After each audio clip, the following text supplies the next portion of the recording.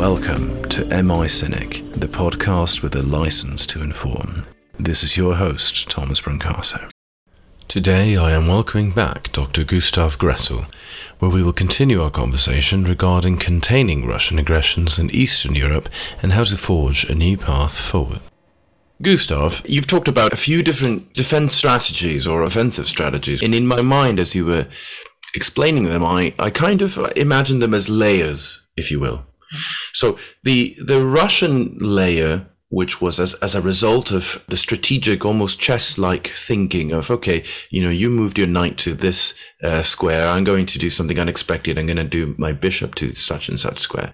And that bishop, in the sense of the Russian layer, is this gray zone policies, as you've mentioned, almost as strategic communications campaigns, PR conflicts, misinformation, malinformation. They're all designed to create a state of havoc, of chaos that they can then capitalize on.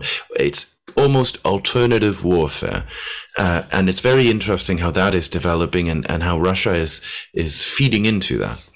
Of course, the traditional US and European layer has been, okay, we can do mass ground mobilization for a ground defensive campaign stretching over all of Europe, but we prefer a Geneva Minsk conference to avoid all-out nuclear war. Why bother with all the millions of men fighting if it will all come down to a conference in which we say, okay, I promise not to make Moscow into rubble if you promise not to do the same for New York or whatever it is. So there's almost different layers of how we would approach a situation of war and conflict in Europe.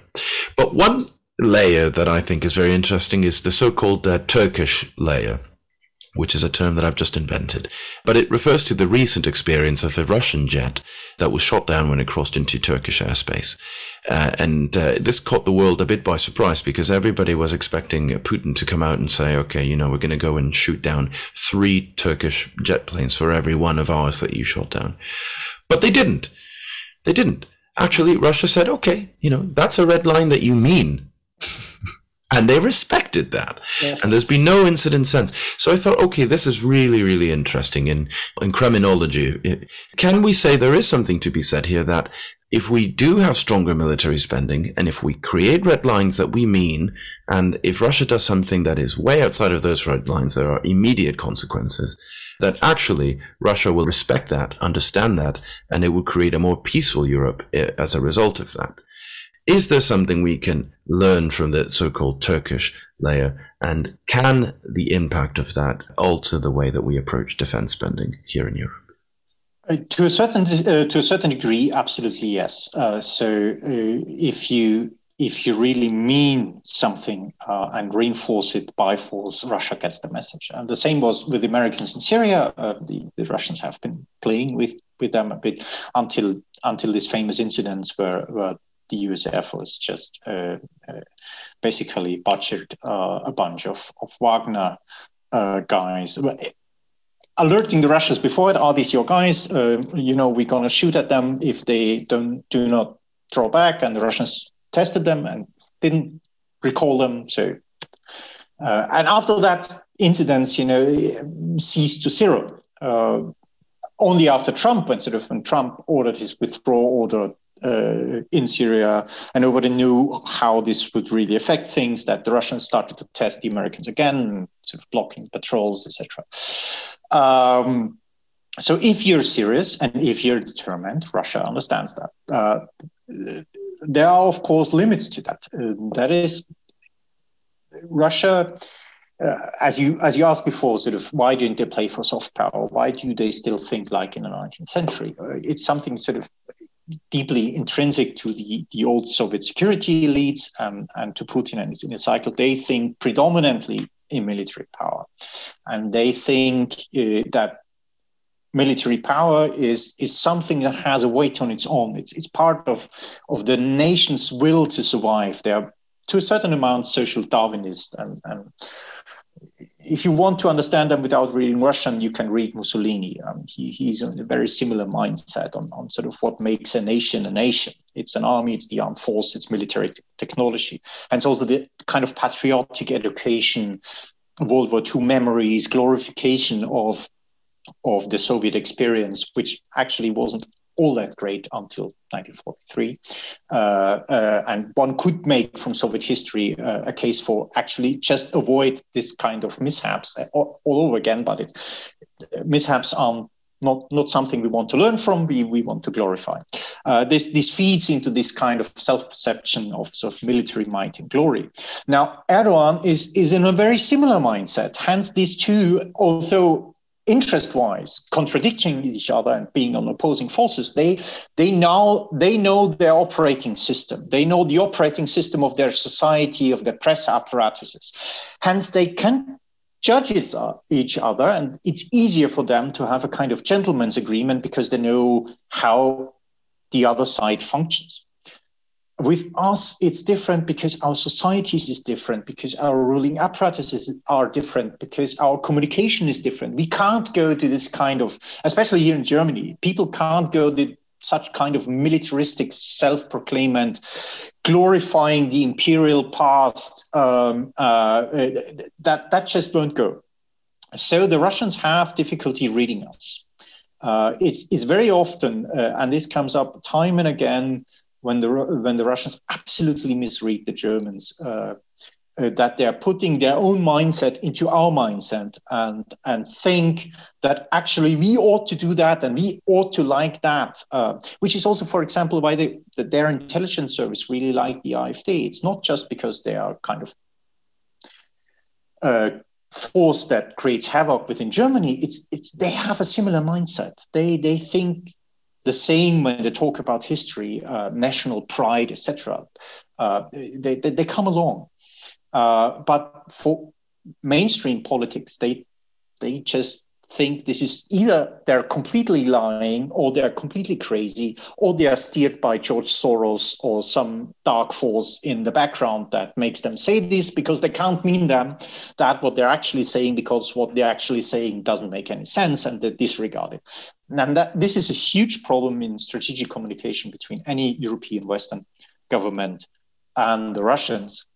That will make this sort of kind of stable situation very tricky to handle. I don't suggest the Europeans become Russian in political style and culture, but they have to take into account that with regard to Russia, they have to signal and they have to show force beyond their own comfort zone in domestic policies. That will need an effort. And the Russians basically need to understand that once sort of these peaceful Europeans start to think about military signaling, that things are really bad. Not that now they're coming to their senses and behave like normal people, but that actually is a sign that the relations are really bad. That's difficult to make them believe that, but it's sort of one of the chief mission of our diplomatic. It seems to me that it's not just a question of what layer we approach this, but it's also deeply entwined with our socio-cultural understanding of the way we see the world. And it gets complicated when we have very different ways of viewing the world and of course, very different histories of recent histories in the case of Germany, for example, and Russia, etc., etc. And this complicates how we miscommunicate with each other and fail to understand each other. And of course, when that happens, I imagine there's increased likelihood of conflict happening as well. But I want to talk about the last layer that we haven't so far, which is of the economic layer. Notorious on its own, the so-called sanctions, and whether these have really this hand-slapping policy, if you will, towards Russia by using a combination of sanctions, a periodic engagement, a conference every now and then, halfway accommodations, if you will. But on the other hand, Russia has been much more adversarial with Europe, engaging in all manner of disruption that we've talked about today. So just bearing that in mind, has it been effective at all? These sanctions, these hand slapping, is it patchwork? Can we offer anything better than that? Is there any point in continuing them? Well, we can debate about effectiveness. Of course, that it could be more effective, but it's for the time being, it's better than nothing, especially given the European difficulties in other fields. You know, we are not Turkey. We can't put up tanks as easily and we can't signal militarily as quickly as possible. So just to give you one field where it really was effective, that is the military industrial sphere. Russia, as you might have seen, has a lot of difficulties completing its first-tier programs like the Sukhoi 57, like the Armata tank family. And there are a lot of speculations and why and if. I can just tell you from Germany, there is a relentless effort by Russian intelligence services to get hands on German machinery, on German tooling, on German special materials they need for all sorts of applications, from electro-optical systems to special armor, to space, special materials for especially for aircraft and space parts. And they're putting every effort behind it to get it. So they must miss it dearly. If you want to keep our defense budget low, then keep sanctions in order for the Russians not to get this stuff, because otherwise they produce weapons more quickly. We have to kind of build up our own systems to deter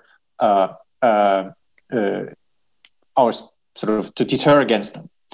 So this is to some kind working. The other aspect of sanctions is a part of a wider policy.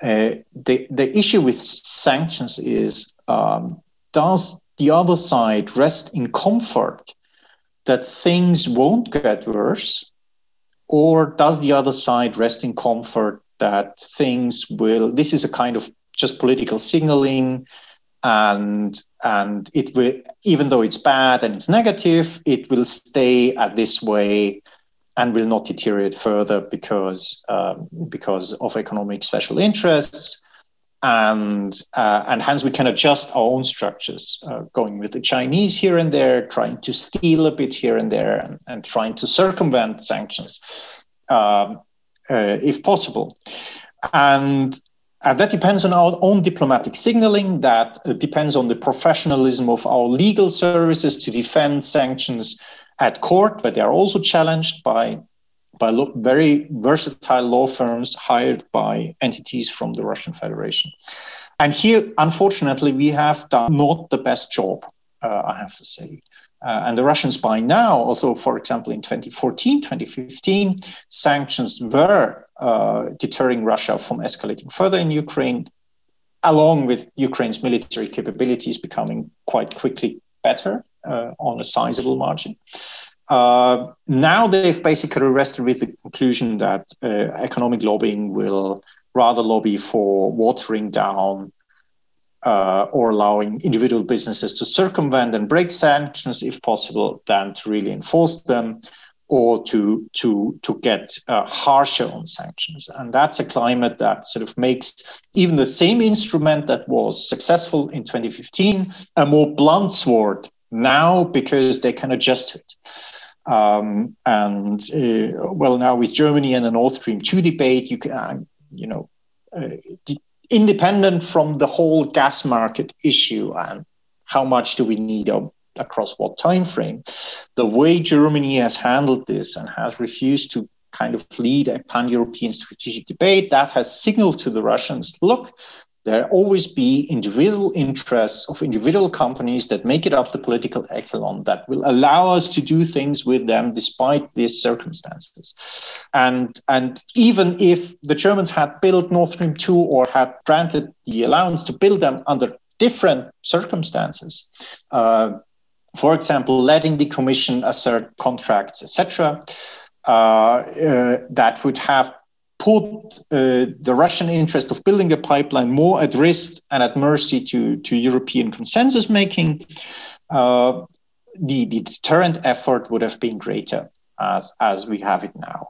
And that is from the whole kind of how the Russians assess our own political behavior in terms of consistency, appliance of our own rules, norms, and legal frameworks. They have discovered that we are not very tough on ourselves, and that's the thing they want to exploit.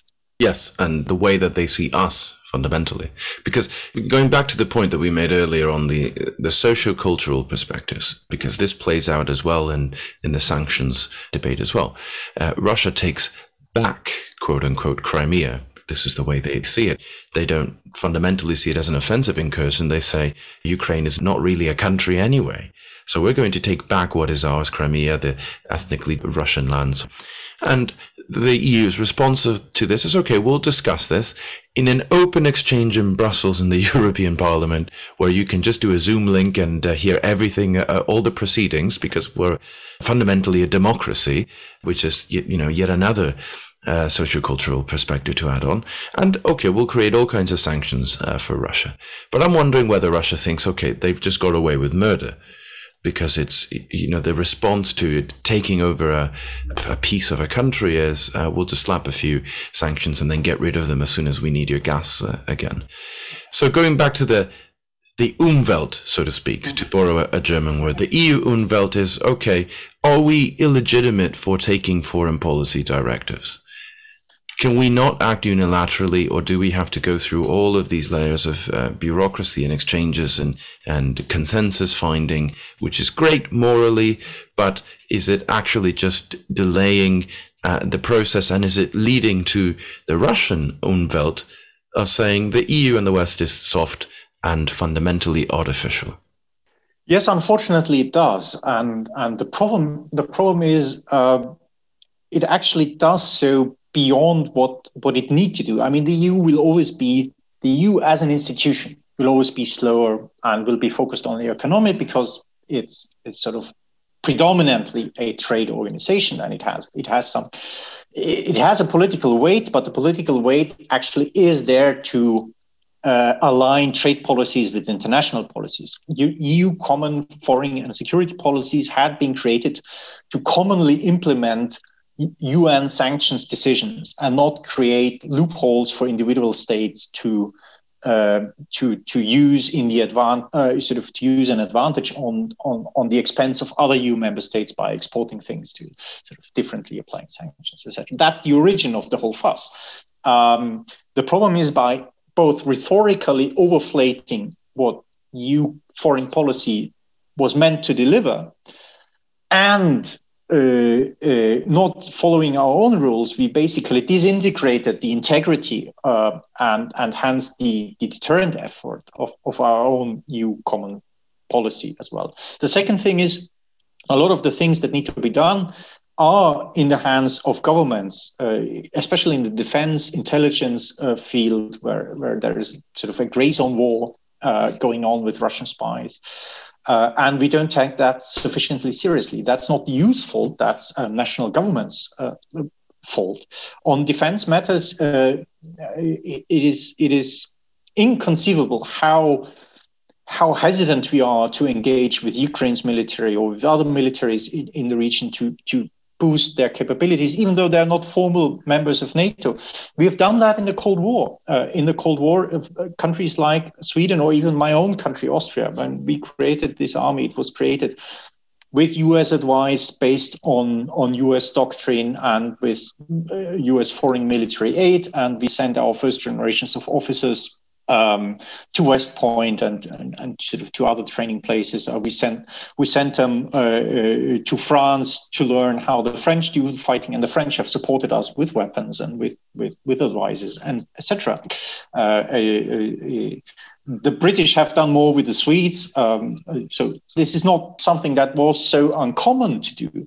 And somehow we have forgotten all lessons from the Cold War or any other proxy war on how to do this. And this kind of neglect is, of course, the Russians take notice and they say, oh yeah, okay, they can gloat, they can have a common position, but they will not deliver missiles to the Ukrainians, or they will not deliver safe communication sets to them. Or, they don't trust them too much. So we can try a bit more, and that is a huge problem.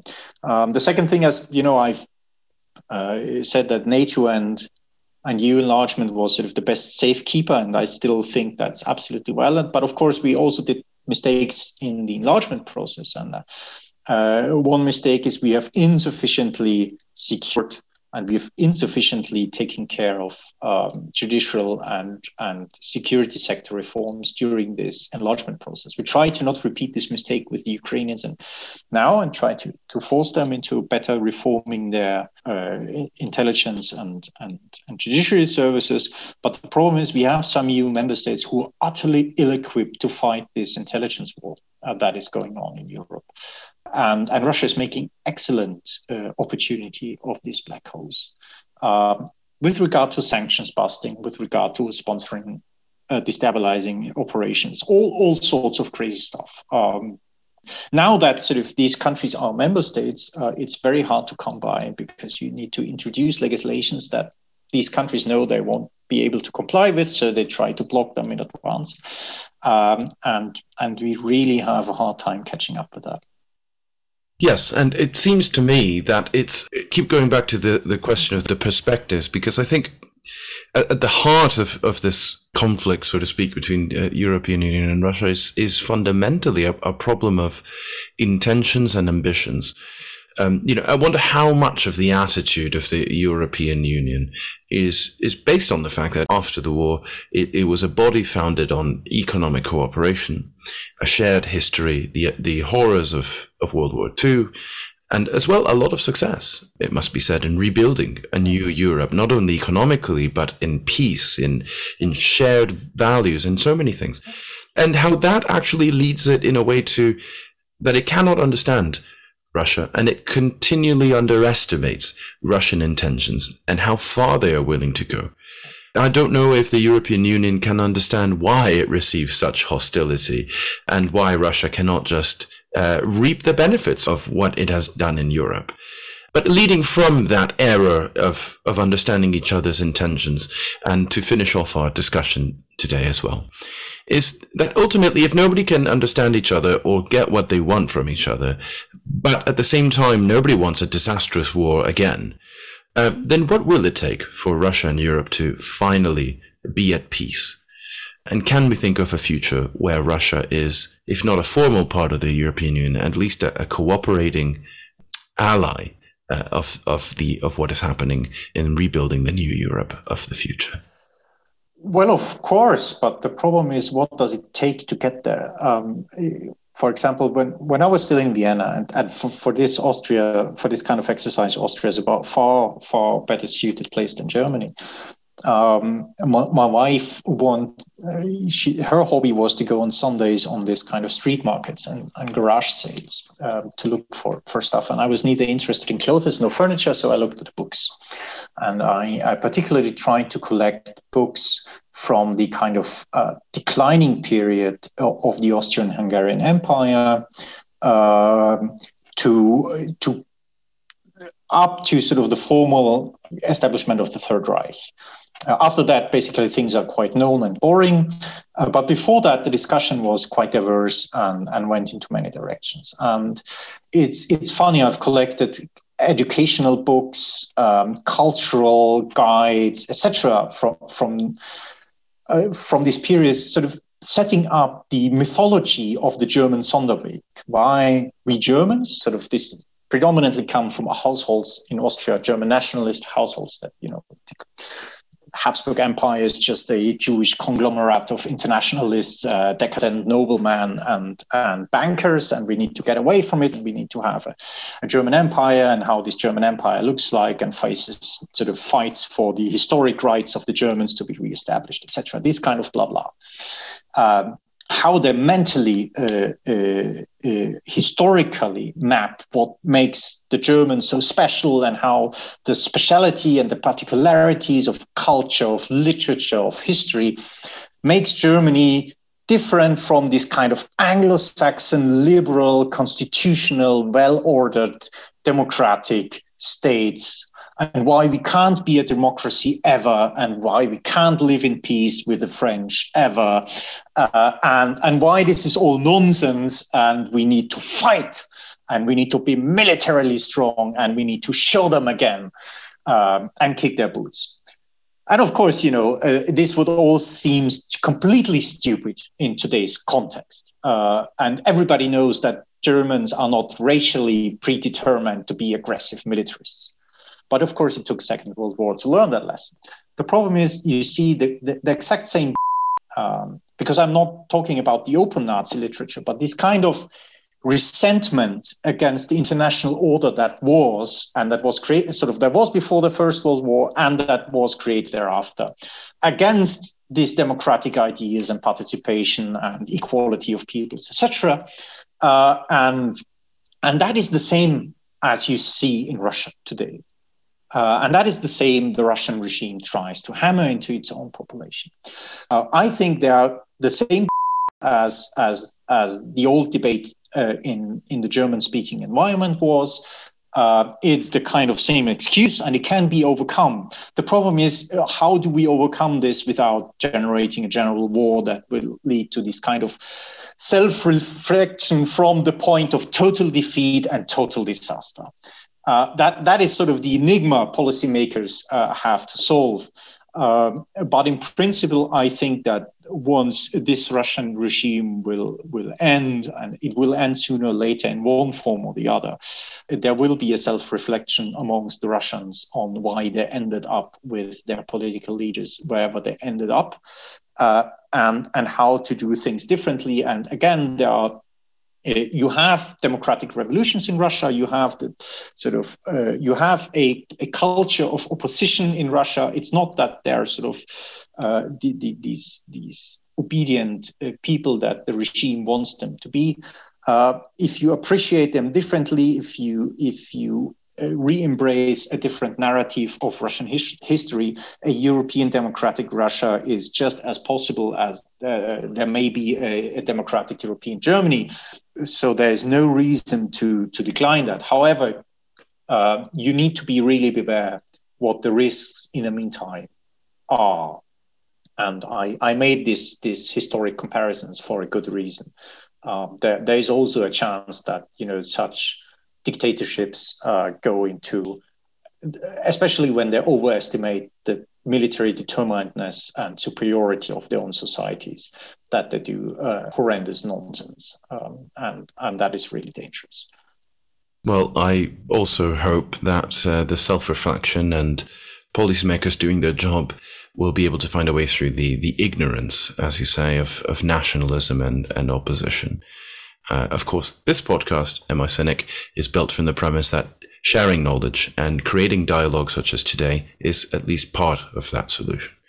But Gustav, I want to thank you so much for participating today and sharing your opinions on a difficult subject.